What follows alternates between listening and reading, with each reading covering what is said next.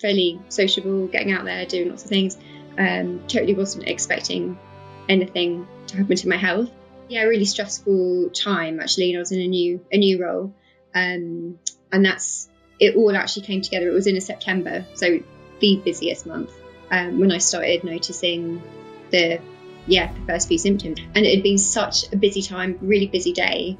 And I was sitting back in the office having sort of a bit of a debrief, and I was just rubbing my hand on my trousers, and I thought, oh God, something it's a bit strange. I just couldn't really feel like my fingers, and I didn't really think much of it. Again, it was like seeing if I'd had a stroke. I think that was what they were nervous about, maybe. I mean, I had a bit of a cry first, don't get me wrong. I went to the toilet, looked at myself in the mirror, and I thought, is this my bad news? You know, I thought, is this it? This is something really bad, isn't it?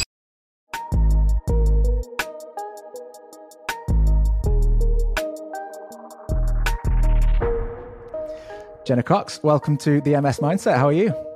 Hi, really well, thanks. Thanks for having me. Very, very welcome. We managed to sort of get together quite last minute in the end, so I appreciate you giving up some time and almost springing it on you. But it's nice that we can have a chat and get together. I've been a follower and admirer of your Instagram page for a while now, and you've been sort of promoting a lot of sort of healthy diet and lifestyle choices and things like that. As you've kind of figured all those sorts of things out along your own journey with MS, is that sort of fair to say? Yeah, that's right. I'm a complete nutrition geek. Especially now I'm a nutritional therapist and everything. All things nutrition, I lap up. I find it really fascinating. So try to spread the word through my programs. Yeah. Brilliant. I think that's really worthwhile. And if you're going to be a geek about anything, then nutrition and health, well-being to help with critical illnesses and things like that is certainly worthwhile. So what were you doing sort of before your life? I mean, obviously you have MS yourself, correct? Is that, yeah. I do, yeah. Yeah, and which one have you been branded with as such? I'm in the relapsing remitting team. Yeah. Been in that team since 2016 now. 2016. So yeah, wow, okay. 7 years in. Yeah, it's a long journey ahead, isn't it? But certainly time can fly. So what was your life like pre-diagnosis, and what were you doing, and career-wise, or were you working, things like that? I had my first relapses when I was 32, and I had previously in my 20s I had been living it up in Spain. Nice. I'd spent a good chunk of time in Spain, having a really great time. Hedonistic ways, maybe partying a lot, going out a lot, enjoying every food. Living la vida loca. Well, exactly. And it was honestly, it was like the best time ever.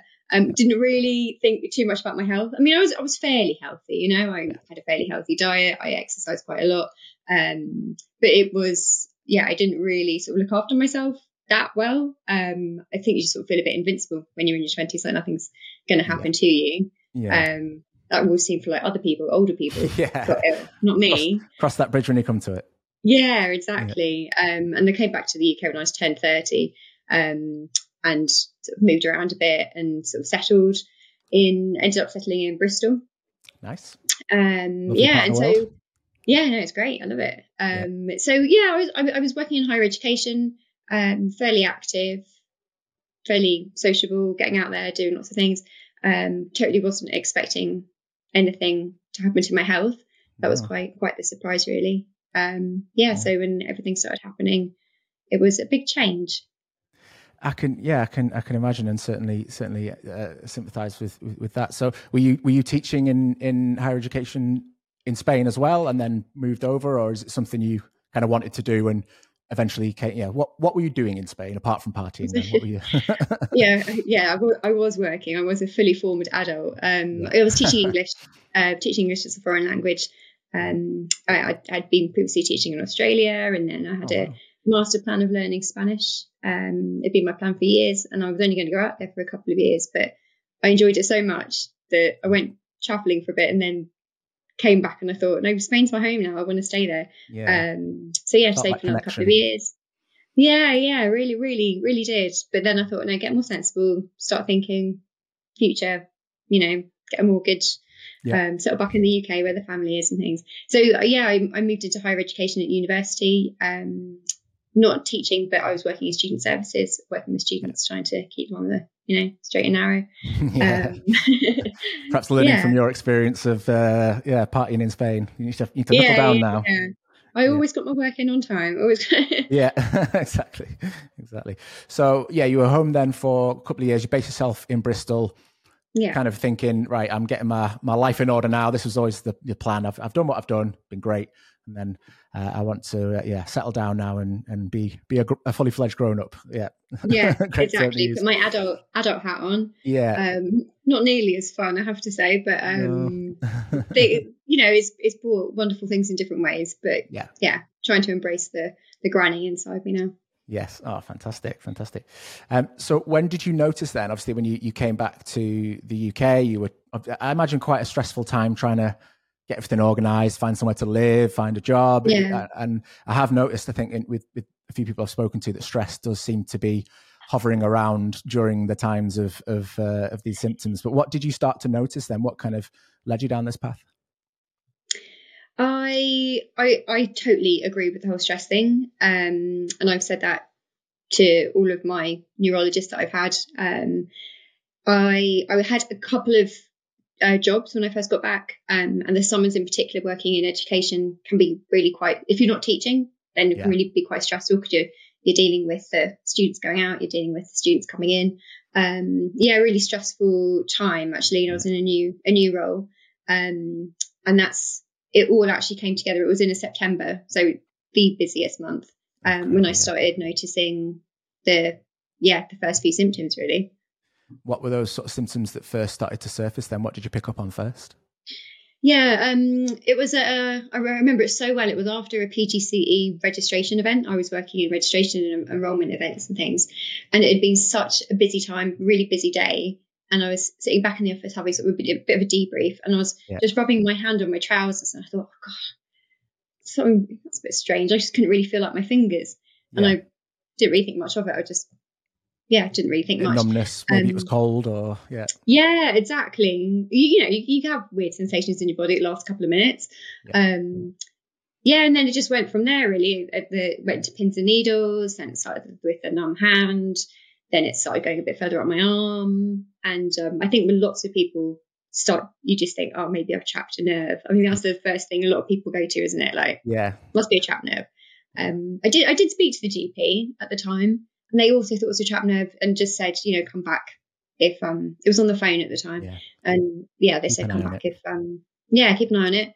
And I do remember I was bumping into things a bit more than I normally do. Some balance but issues it was there. but I didn't really think much of that either. And then it was I can't remember how long it went on for. It was a couple of weeks. And I listened to your the other podcast you did with Jay. It was Jay, wasn't it? Yeah. And she said that she went to an osteopath because she thought it was a trapped nerve. And I was like, same. Did that whole thing as well. They said, that'll be sorted within 2 weeks. You'll be fine. You'll be right as rain. And it didn't. And then I was due to go home to see one of my closest friends. She was over from New Zealand at the time, so I was going to go back to my parents anyway. And then that morning that I woke up, it was a Friday, and I woke up numb face, numb leg, with the symptoms I'm sure that a lot of us have, but it was on one side of my body. So that was the sort of scary bit. And I called 111 actually. I tried to get a GP appointment first, but they said they were prioritising babies and older people that day. And I thought, I think these symptoms probably do warrant a GP appointment.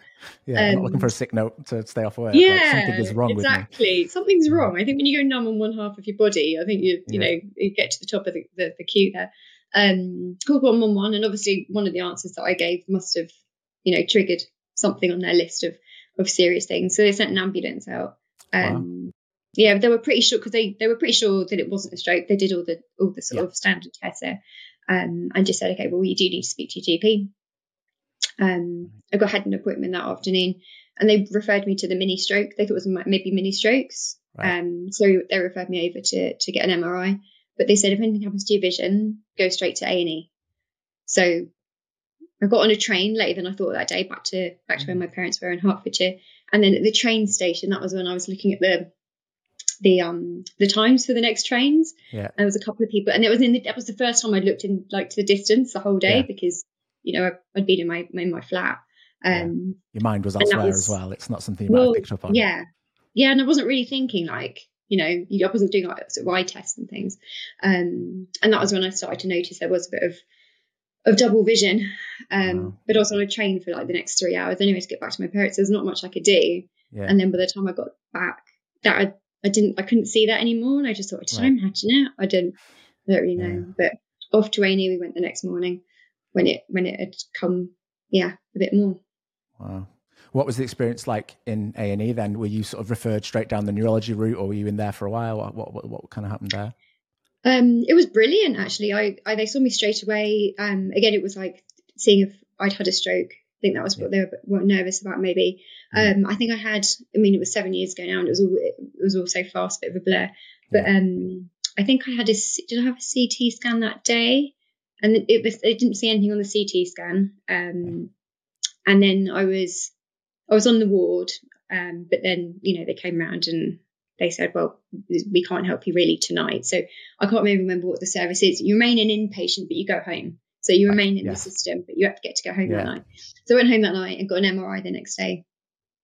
And then it was the next day after that. It was daily visits, I think, to the hospital for a couple of weeks.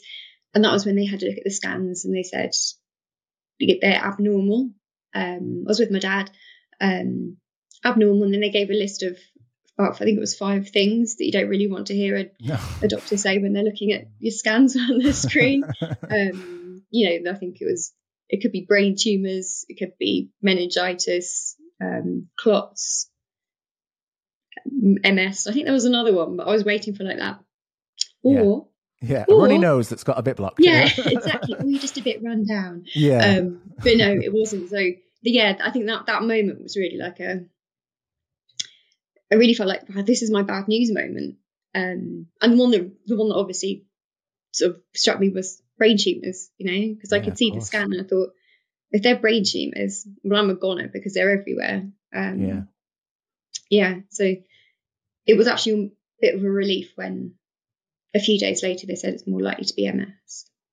Yeah, I've noticed again, we're speaking to a couple of people. It can come as a bit of a relief, or I think because you're often presented with a list of things it could be, and it's not, like you said, it doesn't make great reading, does it? And I also think because MS is sort of there's not as much awareness of it, we don't know as much of it. We think, oh, okay, well, that's not cancer, it's not a stroke, they sound awful. MS, okay, maybe that's something I can deal with. Now we know what it is, let's go. And it can be a sort of a very different reaction depending on your awareness of what MS is, I guess. Yeah. And I didn't really have that much awareness of what it was. I had a vague MS, disabilities, walking with a stick type idea. But I was, my family and friends were fortunate enough never to have experienced it, and I didn't really know what it involved. I think my mum did, because at the time Susan Kennedy from In Neighbours had MS. Yeah. And I think, is that the character or the actress? The character. Right, okay.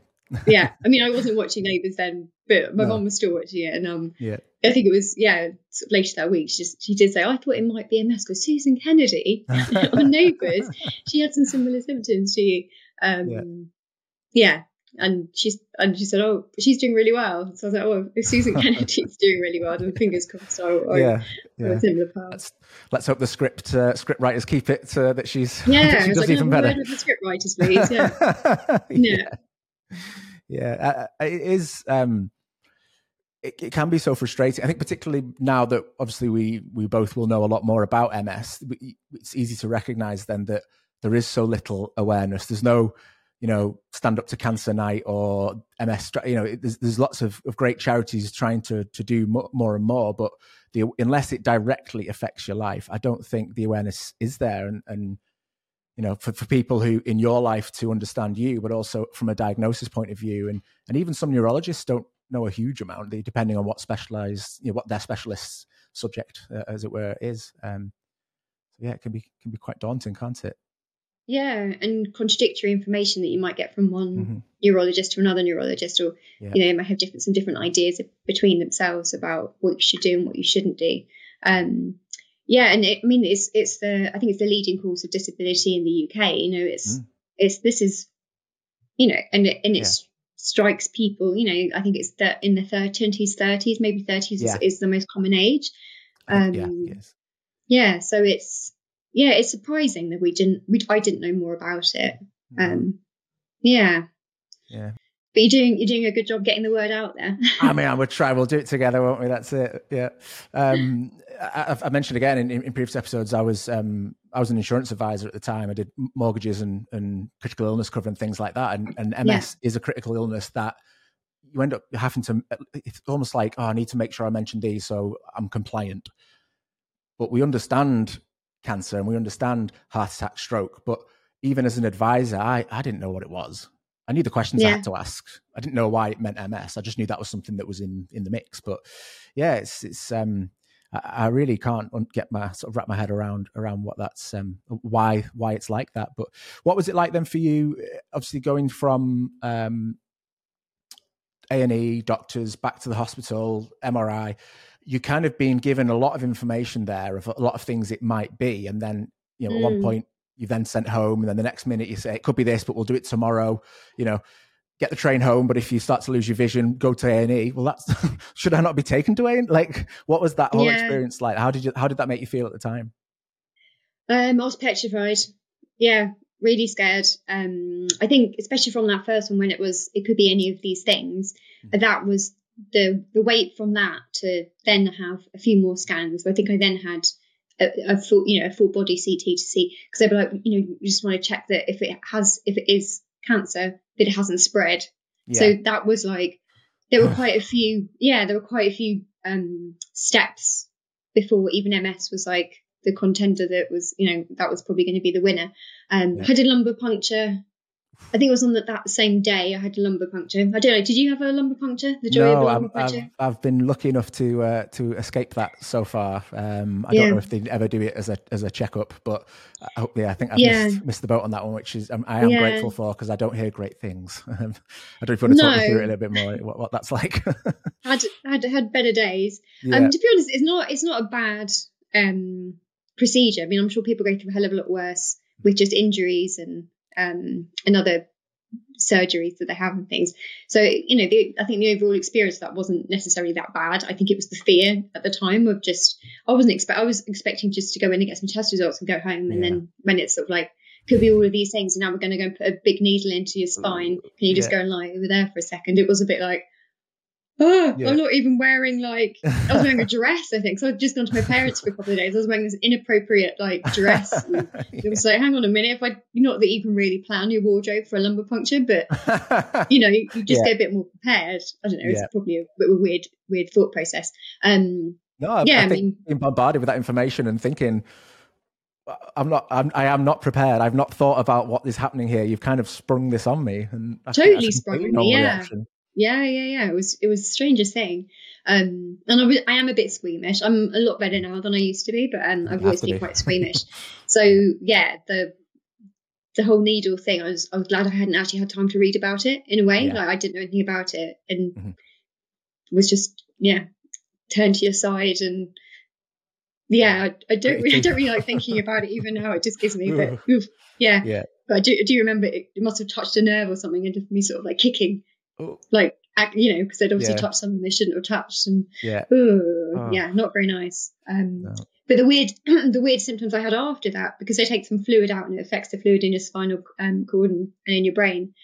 I had such bad headaches, but only when I was upright. Really, really bad headaches the next 3 days or 4 days, and those headaches would only disappear when I lay down. It was really strange. So they'll completely go. It was the most weird headache I ever had. So whenever I was in switch you had, on, off. Yeah. And I was constantly going back to hospital and things over the next few days. So I'd be lying down there in the waiting rooms, and people would come and see if I was all right. And I was like, no, I can't really explain. Got a headache, lumbar puncture, have to lie down. It's magic. You need a little card, don't you, to be I am fine. I have just had a lumbar puncture. Just have a lumbar puncture, and this weird is happening to my brain. Yeah. Oh my God. I am grateful that I didn't have to experience that. But I suppose in them not preparing you for it, you didn't have time to worry too much about it, and you just kind of had to roll with the punches, I guess. yeah, get on with it. I mean, I had a bit of a cry first. Don't get me wrong. I went to the toilet, looked into myself in the mirror, and I thought, is this my bad news? You know, I thought, is this it? This is something really bad, isn't it? But then sort of just get on with it. So was the lumbar puncture, that was after the MRI scan, am I right? Or the CT scan first, then an MRI, then a lumbar puncture. Yeah, then another CT, I think, and then the neurologist. I think only at that point I saw a neurologist. Yeah. Sorry, pardon me. And at that point, the neurologist said, "This is likely to be inflammation." And she was actually really nice about it. She didn't even say MS. She said, "I think there's some inflammation in your brain. And the good news is that there's medication that we can take the inflammation down, and hopefully it won't happen again." Is what she said. And that was actually really calming. It was a really simple way of looking at it. We can nip this in the bud. Or just there is medication out there that will hopefully make sure that this doesn't happen again or as often. And I thought, okay, it's just inflammation in my brain, and I can take medication for it. Is how I sort of saw it. Yeah. So, at what point was MS mentioned? How did that conversation go? So she's talked about inflammation. She's almost given you some reassurances, I guess, that it's something that can be dealt with. What happened from there then, in terms of you actually understanding what it was? I think my MRIs, I don't know what was confusing about them, but they sent them to the Royal Free Hospital in London to have another look at them, because I don't know why there was not a consensus that it was MS, but that came back, and that was when they said this is likely to be MS. But at that point, I don't know if this happened to you. Did you have like one episode and they said it might be a clinically isolated incident? What's it called? Syndrome? I can't remember what the... No, I don't know whether because I'd started to sort of be a bit of a Google detective at the time, because I was working in the critical illness field. Not from a medical perspective, but I had been researching and I had started to collect a few symptoms. And again, it's something I always tend to bring up, is that I'm very suspicious of my diagnosis of relapse and remitting, because I have definitely had relapses. I have had no remittance. Everything I've collected along the way, I still have now. And I noticed it with numbness and blurred vision as you did quite early on, and then started to notice that I was quite tired. And at that point, I just really pushed for an MRI. I thought, I want to know what's going on. And I just kept ringing up. I'd been to the GP. They'd ruled out carpal tunnel. Oh no, sorry, they'd said it's likely to be carpal tunnel. Just keep an eye on it, as we're often told to do in our own medical space. But and I think after pushing for an MRI, because there were multiple lesions, I think that perhaps might be the indicator of it being multiple sclerosis, where obviously there has to be more than one. It's affecting multiple parts of the body. There's more than one lesion, therefore it's MS. But I don't know whether or not, if it just remains one lesion and some numbness, whether or not you get that diagnosis. I don't know. Yeah. Well, I had to wait for it to, when I came back to Bristol, then I got referred to the brain centre here, and I had another MRI. And that was when, I feel like I've seen all the MRI machines in the south of England. And that was when they found more lesions from the first one. So lots must have been going on in those couple of months, because it was maybe a couple of months by the time I got referred. And that was when they could make the sort of official diagnosis of, this is MS now, because it's multiple. Right. So it wasn't that your first MRI had missed anything, or your next one they hadn't quite spotted something. It was actually there had been progression. There was new activity and more relapse. That was my understanding of it. Yeah, I'd had a couple more symptoms as well, like clinical presentation of the symptoms. So I think all that paired together, they could say this is MS. Yeah. It doesn't help, I guess, either that, we've talked about how stress can be, a trigger or certainly create a hotbed for things like relapses, that you are just, right, we're going to see you for a bit. Here's a load of things to worry about. We'll see you in a month. Here's some more things to worry about. Another scan, prod you with this. Don't go stress and worry yourself. About it. And you're just there you worrying. Just go and chill out. Yeah. I'd be really interested to see if they had stats from first going to the doctors with presenting symptoms to diagnosis, how many people have a sudden flurry of extra symptoms, and actually it's the process of being diagnosed that can actually cause a lot of these additional symptoms before you go down that path. Yeah, because I don't know about you, but I'm quite good at not maybe jumping to conclusions now, but certainly that very beginning stage, anything that would happen, I was like, oh, this is the beginning of the end. Yeah. It was. Yeah. And I don't know what that end is that I ever thought would be, because whatever happens to me, it's not the end. You're gonna, I'll keep fighting to keep myself well forever. But it'll be little things like I was in the supermarket holding my bag, or the basket, sorry. And my hand, when I was putting things on the conveyor belt, my hand had pins and needles in, and it had recovered since when I had my numb limbs. And I thought, here we go again. And no, by the time I put my shopping away, it had gone, and it was just because I was holding the basket, Right. So it was just those little things you just sort of think, oh, is this something? Is this the start of a new relapse or something? So that stress, I think, does definitely play a part. Yeah, it's like if you're in bed before on a night and you're just scrolling through your phone, or I find if I've been on my phone and sat on the toilet a bit too long, my legs start to go a bit tingly. And you're like, oh no, but actually think no, you just need to get up and move, or eat more fibre. Yeah, exactly. Yeah, exactly. But I try to keep calmer now. Yeah.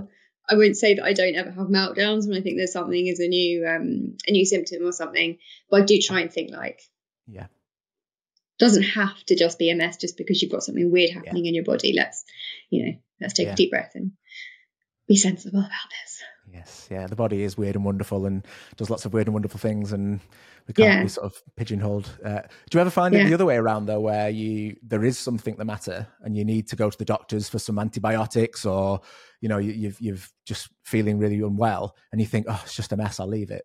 Whereas actually, no, it could be something different. Do you find you perhaps more dismissive as well of other things that you think it's probably a mess, it's fine? Yeah.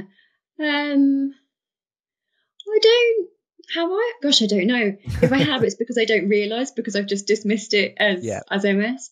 I don't think so. And I actually think in the last sort of 7 years, because I think it really has been, so I've been taking much better care of myself through like diet and stress, and although that's still one I probably struggle with the most, just with lifestyle and exercise and everything. I actually haven't been that unwell with anything else that I'm aware of to like confuse the two. I don't think, because you've been taking such good care of yourself, actually you've not had anything to potentially misblame or wrongly accuse MS of causing. I think there was one time I had a UTI, and I knew it was a UTI, and I'd been so stressed for months. It was classic beginning of the term at university. It was November, so I'd spent a good sort of 3 months being really stressed. Immune system had really taken a hit from that.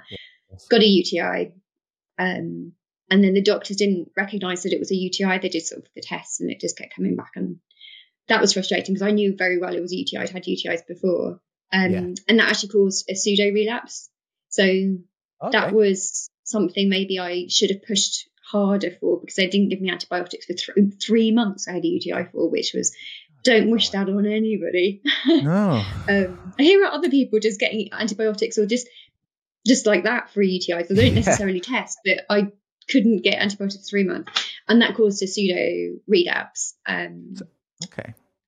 So that's not a term that I'm sort of familiar with. So it's a pseudo relapse. Is that where it presents like one, but it's not new activity, or how's it classified as a pseudo relapse? Yeah, it is confusing, and I think maybe the whole of the neurological world, even healthcare providers, I think also find it quite confusing, because the explanations that I've been given and even read online, I think are slightly odd. But your body, it can be things like infections. So if your temperature raises, much like if you go on holiday or something, or hot showers. I've luckily never been affected by hot weather. I love hot weather. I love hot showers. Thank goodness that doesn't affect me. But certain temperature raises when you're ill and things. I don't know if that's happened to you. Right. But that can bring on some previous sort of symptoms of exacerbations of lesions that you've already got. So it's not progression, but in the moment you don't realise that. So it can be quite, you can feel quite panicked. It's getting worse now. I am progressing. I'm moving to the next stage. Well, I suppose going back to the fact that I've never not had what I've got. So it's hard to be like, oh, that's come back. But I would say things like stress, temperature. I am affected by the heat. One of the original tests they did for MS was the making you have a hot bath. And it was actually in having a hot bath that I realized I went really wobbly, was losing my balance. My vision went blurry, but then it would calm down once I cooled down.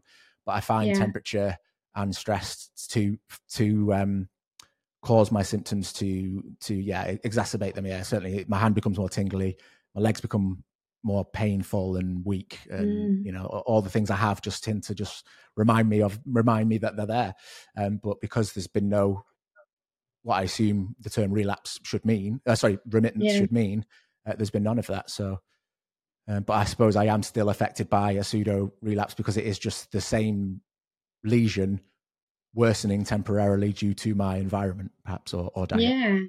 Yeah. To be honest, I don't know what the difference would be, because if it's just the same symptoms, because that's with relapsing remitting, it's confusing, isn't it? Because you can get, it can completely resolve or can partially resolve, and it sounds from your symptoms it hasn't really your problems haven't resolved. Jay mentioned on the episode that you mentioned earlier, off the top of my head, I can't remember. I'll have to drop a clip in one now, but it's I think if you have a symptom and it's longer than a month, it's permanent nerve damage.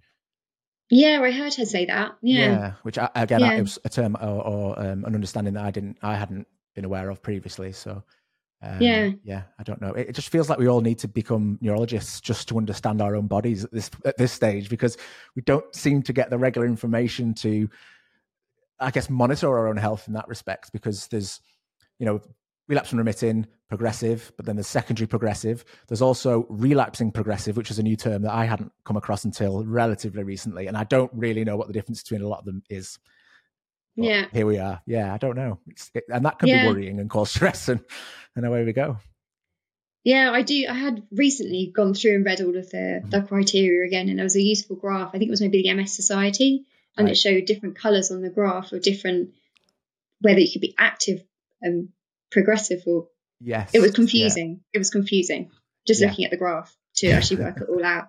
And what the body is, I just find it so fascinating what the body does to rewire itself, that because luckily anything that I've lost has always come back, right this very moment on the 1st of December. I feel just as healthy as I did 7 years ago. Fantastic. But that's not to say that on the way I haven't lost things and they've come back. But today, luckily, I have the functions that I had 7 years ago. So that's whatever it is that my nervous system has found different paths it's using. But then it's weird that I then get the symptoms when I'm, run down or stressed or have a temperature and things like that. So they're there somewhere, but your body's found a way to work around them, and it's they're the angry person at the party, and they're like, let's just tiptoe around them, because then they'll be quiet. Oh no, they start kicking off. Exactly. And then they come back. Remember me? Well, Carol, who was on the first episode, she was talking about the way that your nerves can do that, because she sort of said that I think she'd used this sort of this demonstration to me, which actually made a lot of sense to me. She's like, if your nerves become damaged and they break, they can never repair. So they just break, but actually your body can build new neural pathways around it, sort of almost like a detour. How that works in terms of improving your brain or working with relapses and lesions, I'm not sure, but it's piquing my curiosity, and I'm going to have to do a bit more research on this and look into it and let you all know, because that it just ironically blows my mind. I know. I want 1,000 lives. I want life doing what I'm doing, but another life studying neuroscience and things. It certainly is fascinating. The brain, of course, is a fascinating thing, and it's crazy how it can work with what you've got. So going back to your diagnosis then, so that you'd been at to visit your third MRI machine to stamp on your bingo card. And that's when they could confirm the diagnosis. So then they, you sat down with them, and did they bring up your scans on screen and sort of show you the activity? What was that like? They did it on that very first one. I think they showed me the scans. Gosh, at the second one, I don't really know. When I was told this is probably going to be MS, I think so, because they described sort of like how they were like little fingers, like the lesions looked like little fingers on my scan. So no, I don't think we talked much then. I think, to be honest, I do have, if there was feedback forms about how neurologists could give news, then I probably would have quite a lot to write on the feedback forms. Yeah, I think we'd all be there with you, because I think that day it took a lot of like hope away from me. Like I could not like, yes, I could deal with that sort of diagnosis. I mean, I can, but I just think you still got to inspire. You've got to inspire people and give them hope, and I feel like that didn't really happen in that appointment. I was told that you have a moderate amount of lesions, and it was very much said like, in that kind of way. Be careful. And and I was given information about donating to the centre, which I feel like is a really good thing. Like fundraising for the centre and everything, that is definitely something that should be worked on. Whether I put the two together, probably not. And I was sort of sold about fundraising and he said, because you probably are going to need these services that we're offering. And it was just quite a lot. It was just quite a lot, really. Can I would have liked it to. And let's maybe focus on the positive, because I also think that there's so much connection there is such a connection between the mind and the nervous system and the immune system, that I think a lot of it is about your mindset. The MS mindset. But it is a lot of it is about mindset, about how you tackle things, about how you tackle all sorts of horrible things in life. So I would definitely want them to work a little bit on that. Yes, I understand doctors have very, very challenging jobs, particularly in today's circumstances and how the NHS is and things like that. And they are very matter of fact, like these are the tests, these are the results, this is what it means. 2 + 2 = 4. Whereas actually it's, a little bit of sympathy, empathy, reassurance, and like you said, a bit of motivation, positivity would go a long way. Particularly when it strikes you at an age where you naturally associate it with, it affects older people, makes them difficult to walk, but lots of old people have that problem. I'm sure everything's fine. And actually, no, this is something that's affecting you, a lot sooner than you would imagine. So I completely agree, and I don't really know how we feed that back, but maybe we should. We'll find a way. We'll find a way. So when you got the news, then had you sort of taken some time off while you were going through these results? Were you still working for the university at the time? I only had 2 weeks off. I think I got signed off initially. They give you the 2 weeks. I went back to work too quickly, and that was my fault. That wasn't my fault of anyone I worked with. If anything, they were saying, "I don't think you should be here." But I had the guilt as nicely as possible. We don't. Yeah. Don't think it's ready. I went back, and I think maybe within days I had new symptoms that I hadn't had for the previous 3 weeks. So that was then just. So then I did a bit of a phased return. They were really supportive of doing a phased return and getting me back. And then so going through the rest of the next appointments and things. No, I was back at work and things. Still had some symptoms that were lingering. I think I had my other leg wasn't on at that point, and it was just sort of switching limbs really about what was happening. So at that point you were observing some things that were happening and worrying, waiting for your next session of poking or prodding or being in a big metal box and and what the next steps were. We hadn't even talked about medication at that point. You started to sort of research it a bit more, obviously, as and when it was mentioned, you think, right, I'm going to have to look into this now. And did you do the old Google diagnosis and? I think I was quite good at not. I think I was more looking at the outcomes with people with MS and how their lives can be, rather than treatment. I don't think I went down the treatment sort of Google doctor path too far, just because it was so confusing, and I just really felt like I'll deal with this as and when it comes up with my neurologist. And And eventually we got to the chat about medication and what was available to me. Yeah.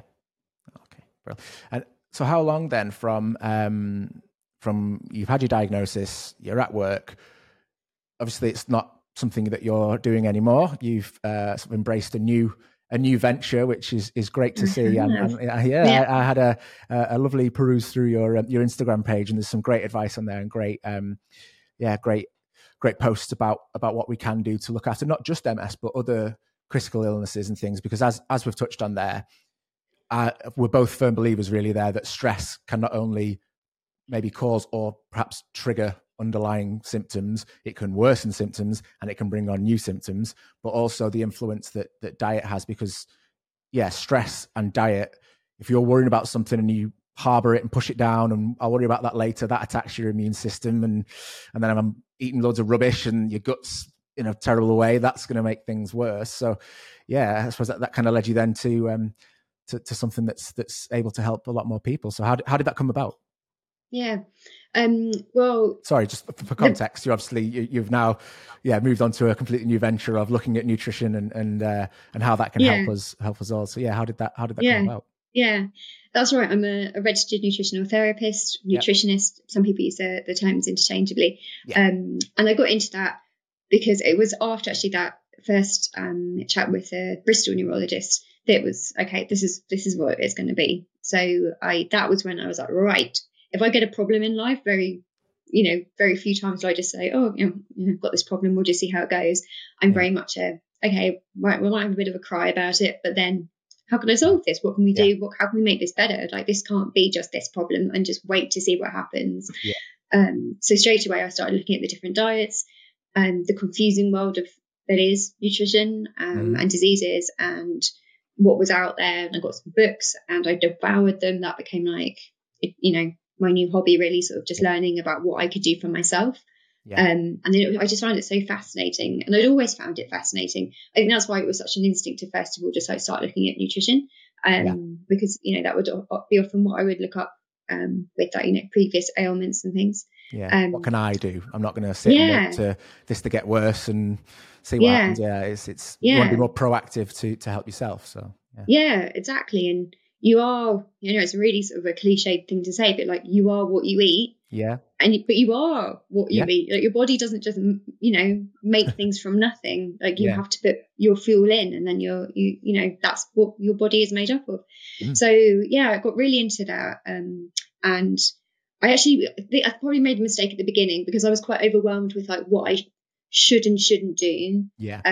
Although I've now reframed it very much in my head as I choose to do this, I choose not to do that. I like that. Rather than you can eat that, you can't eat that. So no, I'm choosing myself, I'm choosing my health. And so I cut a lot of things out without maybe replacing them with other things. So I think that's now what I try and help people with. It's almost flooding your diet with wonderful things and squeezing out the things that aren't going to serve you, that aren't going to be beneficial to your health. And that's what I didn't do. So don't make the same mistake that I did. But very quickly I started to adapt and find new ways of eating. And my family were hugely supportive, got really involved. And I met my partner at the very similar time. Having got a diagnosis of MS, thinking, oh, great, if it wasn't hard enough to meet people already. That's an awkward, throw this in the mix. Is that a third date? Is that a second date? Nice to meet you. Any kids or critical illnesses that we need to when exactly. to bring that up? Exactly. But we met, and a huge amount of support I got from him, and it was fantastic. And brilliant cook, and got totally involved in all these new things that I was cooking up in the kitchen. So that almost was like a new challenge or hobby for him. Then it's like, oh, give me these recipes, let me tackle them, but see what I can do with them. Or and not overwhelmed by it. Brilliant. Not overwhelmed by it at all. We've got some great new cookbooks and things. And I got more and more involved, and I wanted to learn more about MS. I really wanted to learn more about that, but also then I started seeing, as we should all see ourselves, as just because we've got dealt one rubbish hand in life and we've got MS, that doesn't mean, unfortunately, we're not going to get dealt another rubbish hand. And the more I started to learn and read and things, I thought, okay, yes, it's not as bad as the other things that it could have been, but I've had a taste now of something that's, a new disease. I thought, I'm not really keen on it. Yeah, I kind of want to limit the risk factors and stuff in my life. So just started learning about all other sorts of walks, different ways of living, and that took me to consider retraining. Since I was doing it anyway in my free time, I thought, well, I want to delve deeper and get qualified. So started studying to be a nutritional therapist.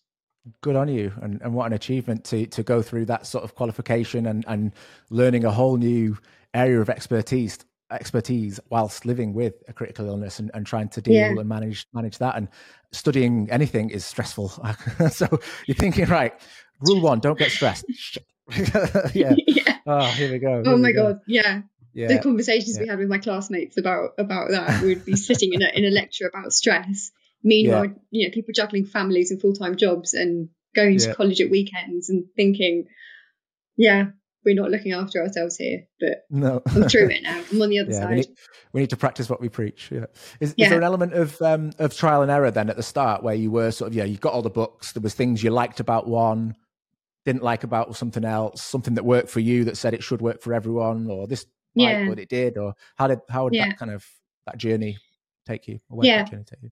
I think I'm sort of a mixture of I'm all about evidence-based. I really like to see what studies have been done and the quality of studies, if those findings have been replicated, because I think there's just so much out there, so much misinformation out there. It's really tricky, especially with social media. Everyone's an expert on things, and even experts don't agree with each other. So I think having studies like that are really important, but also it is understanding the individual. So just because, you might have a study saying this doesn't happen for, there's no significant differences in this cohort, it doesn't necessarily mean that your body's exactly the same way. So I think it is a bit of a mixture of getting the best evidence out there, and then also seeing what is happening with you. Like our gut health may be completely different. I might react to some foods that you don't react to, or vice versa. But I think the sort of the main rules that I sort of lived by and still do, there's some really interesting research about saturated fats, and that's research from the last 50 years about saturated fats, and the way that the saturated fats, the structure of our nerves and things, and how flexible those nerves are, and the oxidation and things of those fats. So I follow a diet really low in saturated fats, but not low in fat. Like fat's really healthy. We need fat. We need fat. Good fats. Good fats, exactly. So lots of like nuts and oil, olive oil, and oily fish. So omega-3s. So I started really looking at my diet, thinking I don't really have much omega-3 in it. I liked fish, and I certainly ate a lot more seafood when I was in Spain, but it wasn't. I was living with a vegetarian at the time, and I just didn't really cook fish. And I just thought, okay, well, my diet is clearly higher in omega-6 than omega-3. I need to sort that out for inflammation. I've been hearing lots more about omega-3 recently, and I think more and more people are starting to sort of switch on to the importance of it and how it can affect things like MS, or certainly create a better environment for us to live with MS. So exactly, with an inflammatory disease, and we want to lower the inflammation as much as possible.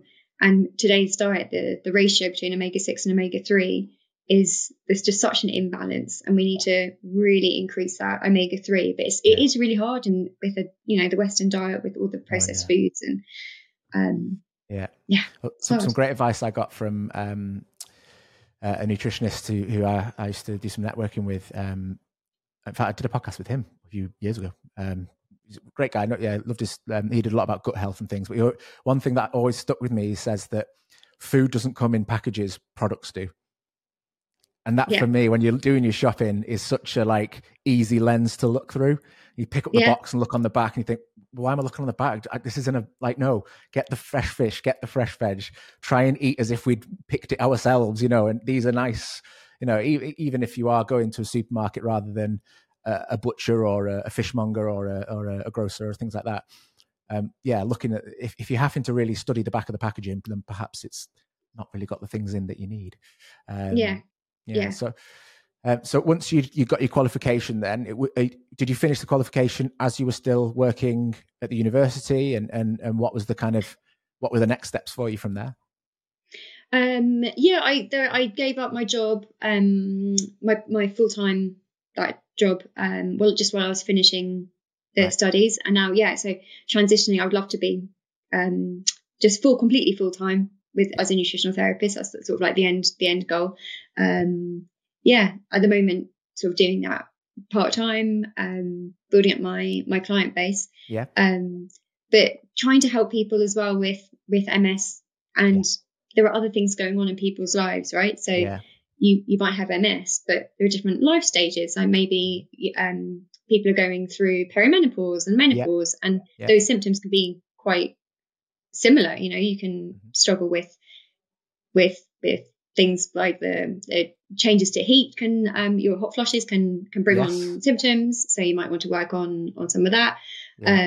The aches, the pains, insomnia, depression, anxiety. Some symptoms overlap, but some menopausal symptoms may actually make the MS worse.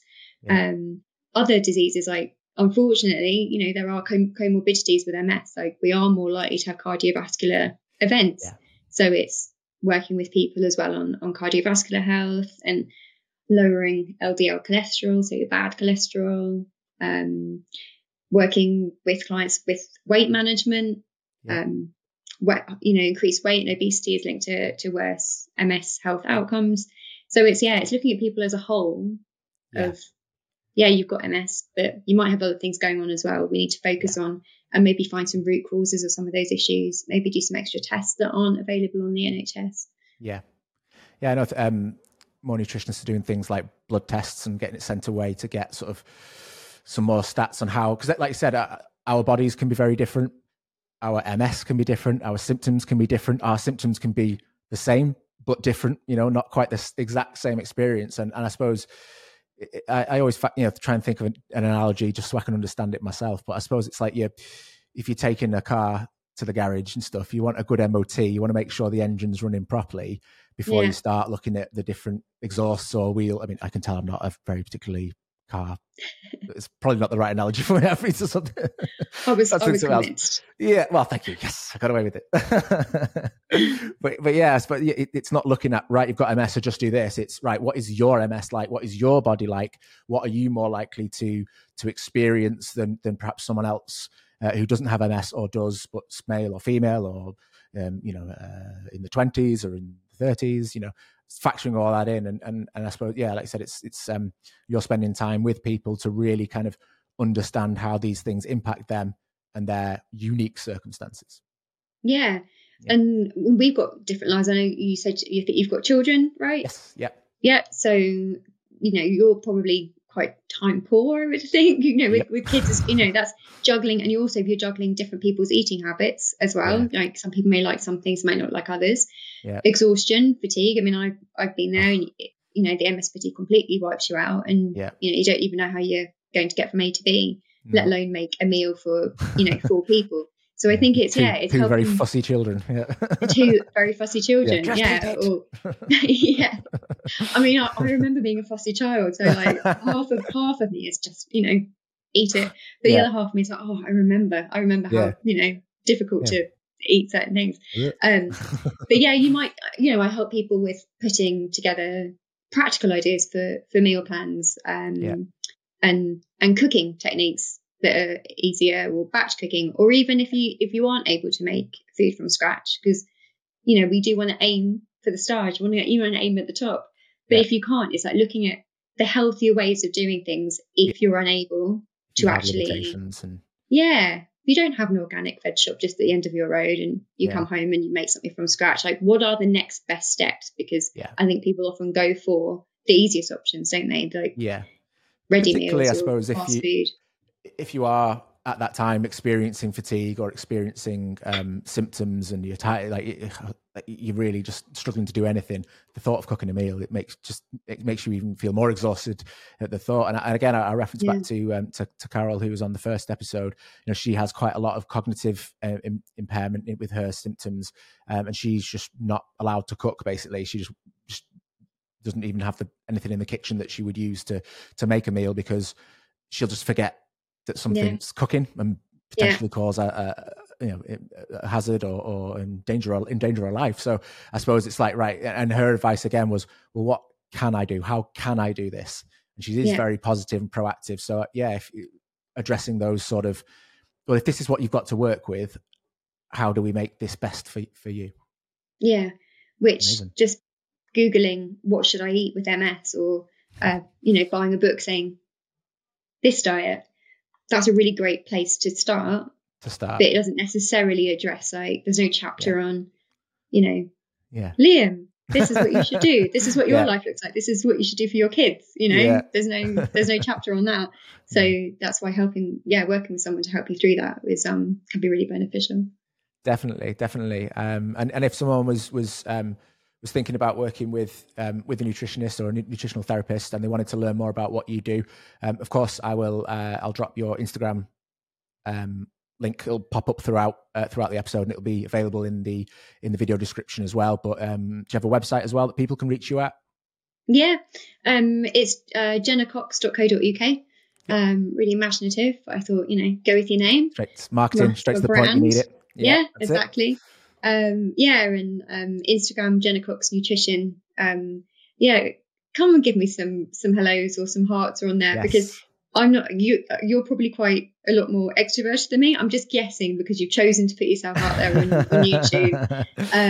I'm very good at putting a front on it. I think I come from a marketing background, so I just know what I have to do, and I've kind of got good at making myself do it. But I suppose it's the ADHD in me as well. I think I quite like being center of attention, I think. Like jazz hands. So yeah. Good for you, because I feel that, there are plenty of people my age and older who are all over Instagram and social media, so I can't blame it on my age or anything. But I think, in being an introvert, it's sometimes a bit like, to have to do something else on there. So if you see me on Instagram or something, give me a hello or something like that. We'll share your page and send you some love. And it's always important to know, when it comes to videoing yourself, sometimes just videoing yourself and not posting it as a practice helps, but just know that awkward feeling is just you, not everybody else. Everyone else won't give two thoughts about how uncomfortable you might have felt. They just want to know what you've got to say and learn about you and your brand. So we'll definitely share the love. And as I have done on previous episodes, you might have seen on Jason that a couple of questions I like to sort of round off our chat with. And firstly, it would be, what advice would you give to yourself if you could go back at the point of diagnosis, knowing what you know now? What advice would you like to give 2016 Jenna, was it? Yeah. It's a good question. Because I'd heard you ask that question before. I mentioned the better answer. I knew it was coming, but I didn't necessarily think about it. Yeah. I think I would probably say, I think my dad was just really great. My mum and my dad, fantastic support. Yeah. But my dad, I remember just saying, whenever I kept saying, and then what? Because, I said, well, this is what's happened to me now. And then what happens if I have if I have another relapse and I'm not here? And at the time I was single. I didn't have, I lived with my partner now. We've been together for 7 years, but I was alone. And he just kept saying, well, we'll deal with it. But what if great advice, something happens to my mobility? Oh, we'll deal with it. And everything I said, it was just, we'll deal with it. And I just thought, okay, we'll deal with it. Yeah. And I think that was that was something I've tried to sort of take throughout, of I'm doing everything I can. I'm doing everything that I can with my diet. I'm doing exercise. I'm trying to monitor my stress and everything like that. And whatever happens, I'll deal with it. Yeah.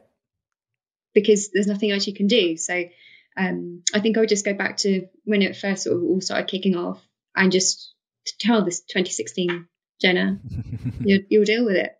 You'll deal with it. Yeah. Listen to your You'll dad. deal with it. Yeah. You just get up next day and you'll deal with it. Love that. Oh, your dad sounds like someone everyone should have around, hovering in the life, and just be like jumping in, like, we'll deal with it. It's quite, sounds very reassuring. That's great to have on your team. Yeah. Brilliant. Yeah. And obviously then, the next question that's come in is what advice would you then give to the newly diagnosed who are perhaps just starting their journey and may have perhaps stumbled across the podcast and trying to learn more? Yeah.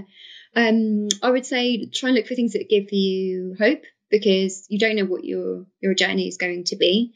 Don't compare yourself necessarily to other people. I actually shied away from that at the beginning, and I'm glad I did, because I didn't really want to know how bad someone else had, their journey had gone. And I also didn't really want to know someone who was like, oh, well, I'm absolutely fine. Because either way, I was just like, well, good for you. It was like, well, what's my journey going to be? Yeah. So I would say, your journey is your journey. Your symptoms are your symptoms. But, fight to be heard, and look for things that give you hope. So my way of doing that was looking at all the things that were within my power. And if those things are things like nutrition and exercise, then really get involved with all those things, because then each day you can just feel like I'm winning. I'm not going down without a fight. It's having that mindset of, okay, I'll deal with it, but I'm not going down without a fight. So bring it on. Yeah, there we go. Jinx. I suppose, it's beautifully encompassed, I guess, in that. It used to annoy me a little bit at first, and I don't know why, but now I'm really embracing that whole like MS warrior tag, because I just used to see it a lot and I didn't really understand it, and I was a bit like, oh, am I a warrior now? What is it? Like, I didn't feel like a warrior. I just thought it was a bit silly. But actually, the more you kind of embrace the future and try to be optimistic, positive, proactive with what you can control, and give the fight. Don't wait for what you think is inevitable, because it might not be for you. And take it head on. I think that's great advice. And and I think your dad sounds brilliant as well, because he's and my mum. I feel like my mum also needs a shout out. We don't want to overshadow, but definitely two people that you want in your lifeboat, as my family would say. That's it. Oh, fantastic. I really appreciate you jumping on. And I think, nutrition is incredibly important. So we'll make sure everyone heads over to your social profiles and your website, checks it out, and can drop you some questions perhaps on some of your posts, and make sure we give you a share, because I think it's really important what you're doing. And I love that your journey has taken you there and is helping other people. So great. Well, thanks for having me on. I look forward to hearing other stories that people you have on. So that was great. Thank you. Oh, thank you. Very, very welcome. And I'm sure in the future as well, we'll get you back on to talk about how things have gotten on with the nutritional therapy, and what you're doing now or next, or anything you've got going on. We will bring people back on, and we do have some ideas as well to perhaps do some group sessions as well. Like, with a group session sounds very much like, okay, I'm Liam, I have MS, but no, like get us all together and just we've got MS, but let's have a chat and let's talk about it. What's going well, what's not, and go from there. So brilliant. Great to have you on. And make sure you check out Jenna Cox on Instagram and her website, and subscribe to the MS Mindset and the YouTube page if you haven't already, and we'll see you in the next video.